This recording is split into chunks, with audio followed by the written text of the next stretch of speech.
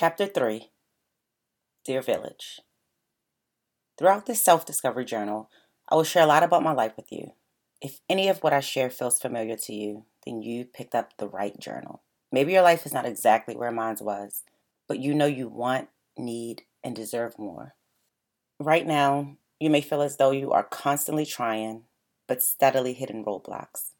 You may feel that no matter how hard you work, it goes unnoticed. You may be unhappy in your current situation, whether it is your job, your health, your weight, your relationship, living arrangements, or financial situation. What you want feels so unattainable. I'm here to tell you, it is not. You can have the life you want. By the end of this journal, you will be able to understand your struggles and push through them, not just get around them or over them. You will believe that you are worthy of what you've been asking for. You are going to look back at the person you used to be. You will forgive yourself for not knowing better. You will hug yourself and know that everything will be okay because you have decided to push past the bullshit that has kept you stuck and go after what you want for yourself and your life. You will dream bigger and achieve more than you ever believed was possible. You will have awakened the tools that are already buried inside of you to take your life to the next level. The process is necessary, but it is not pretty. You see, this is not for the person who is looking to be perfect and have every box on the checklist checked.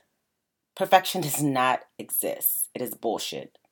This is for the person who does not have all their shit together, coming from a woman who does not have all her shit together, and is perfectly okay with that. In life, we all have challenges. What we must learn is not how to avoid challenges, but how to successfully navigate through them and take the lessons that come with them. In the instances where you cannot change your circumstances, you must learn to make them work for you. I am not going to coddle you through this journey to self-rediscovery, and I will not hold your hand through this process, but I will hold you accountable and have your back. What we are about to get into is real work, hard work. This is not just a journal on how to manifest and positively think yourself into your dream life. Those things are important, and we will do them. But there's so much more to getting what you want out of life. You have to do the fucking work every single day, not just when you feel like it. You will want to cry.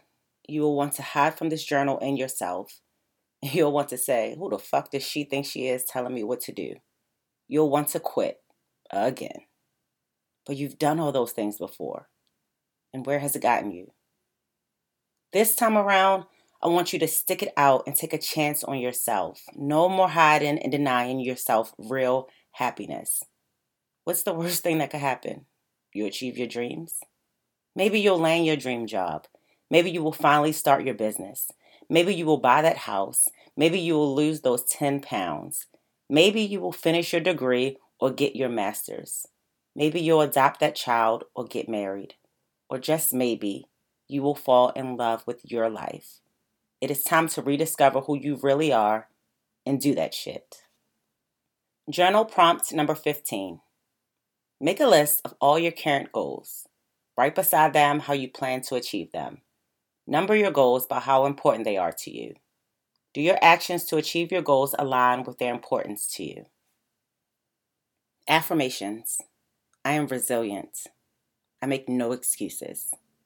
I am good enough.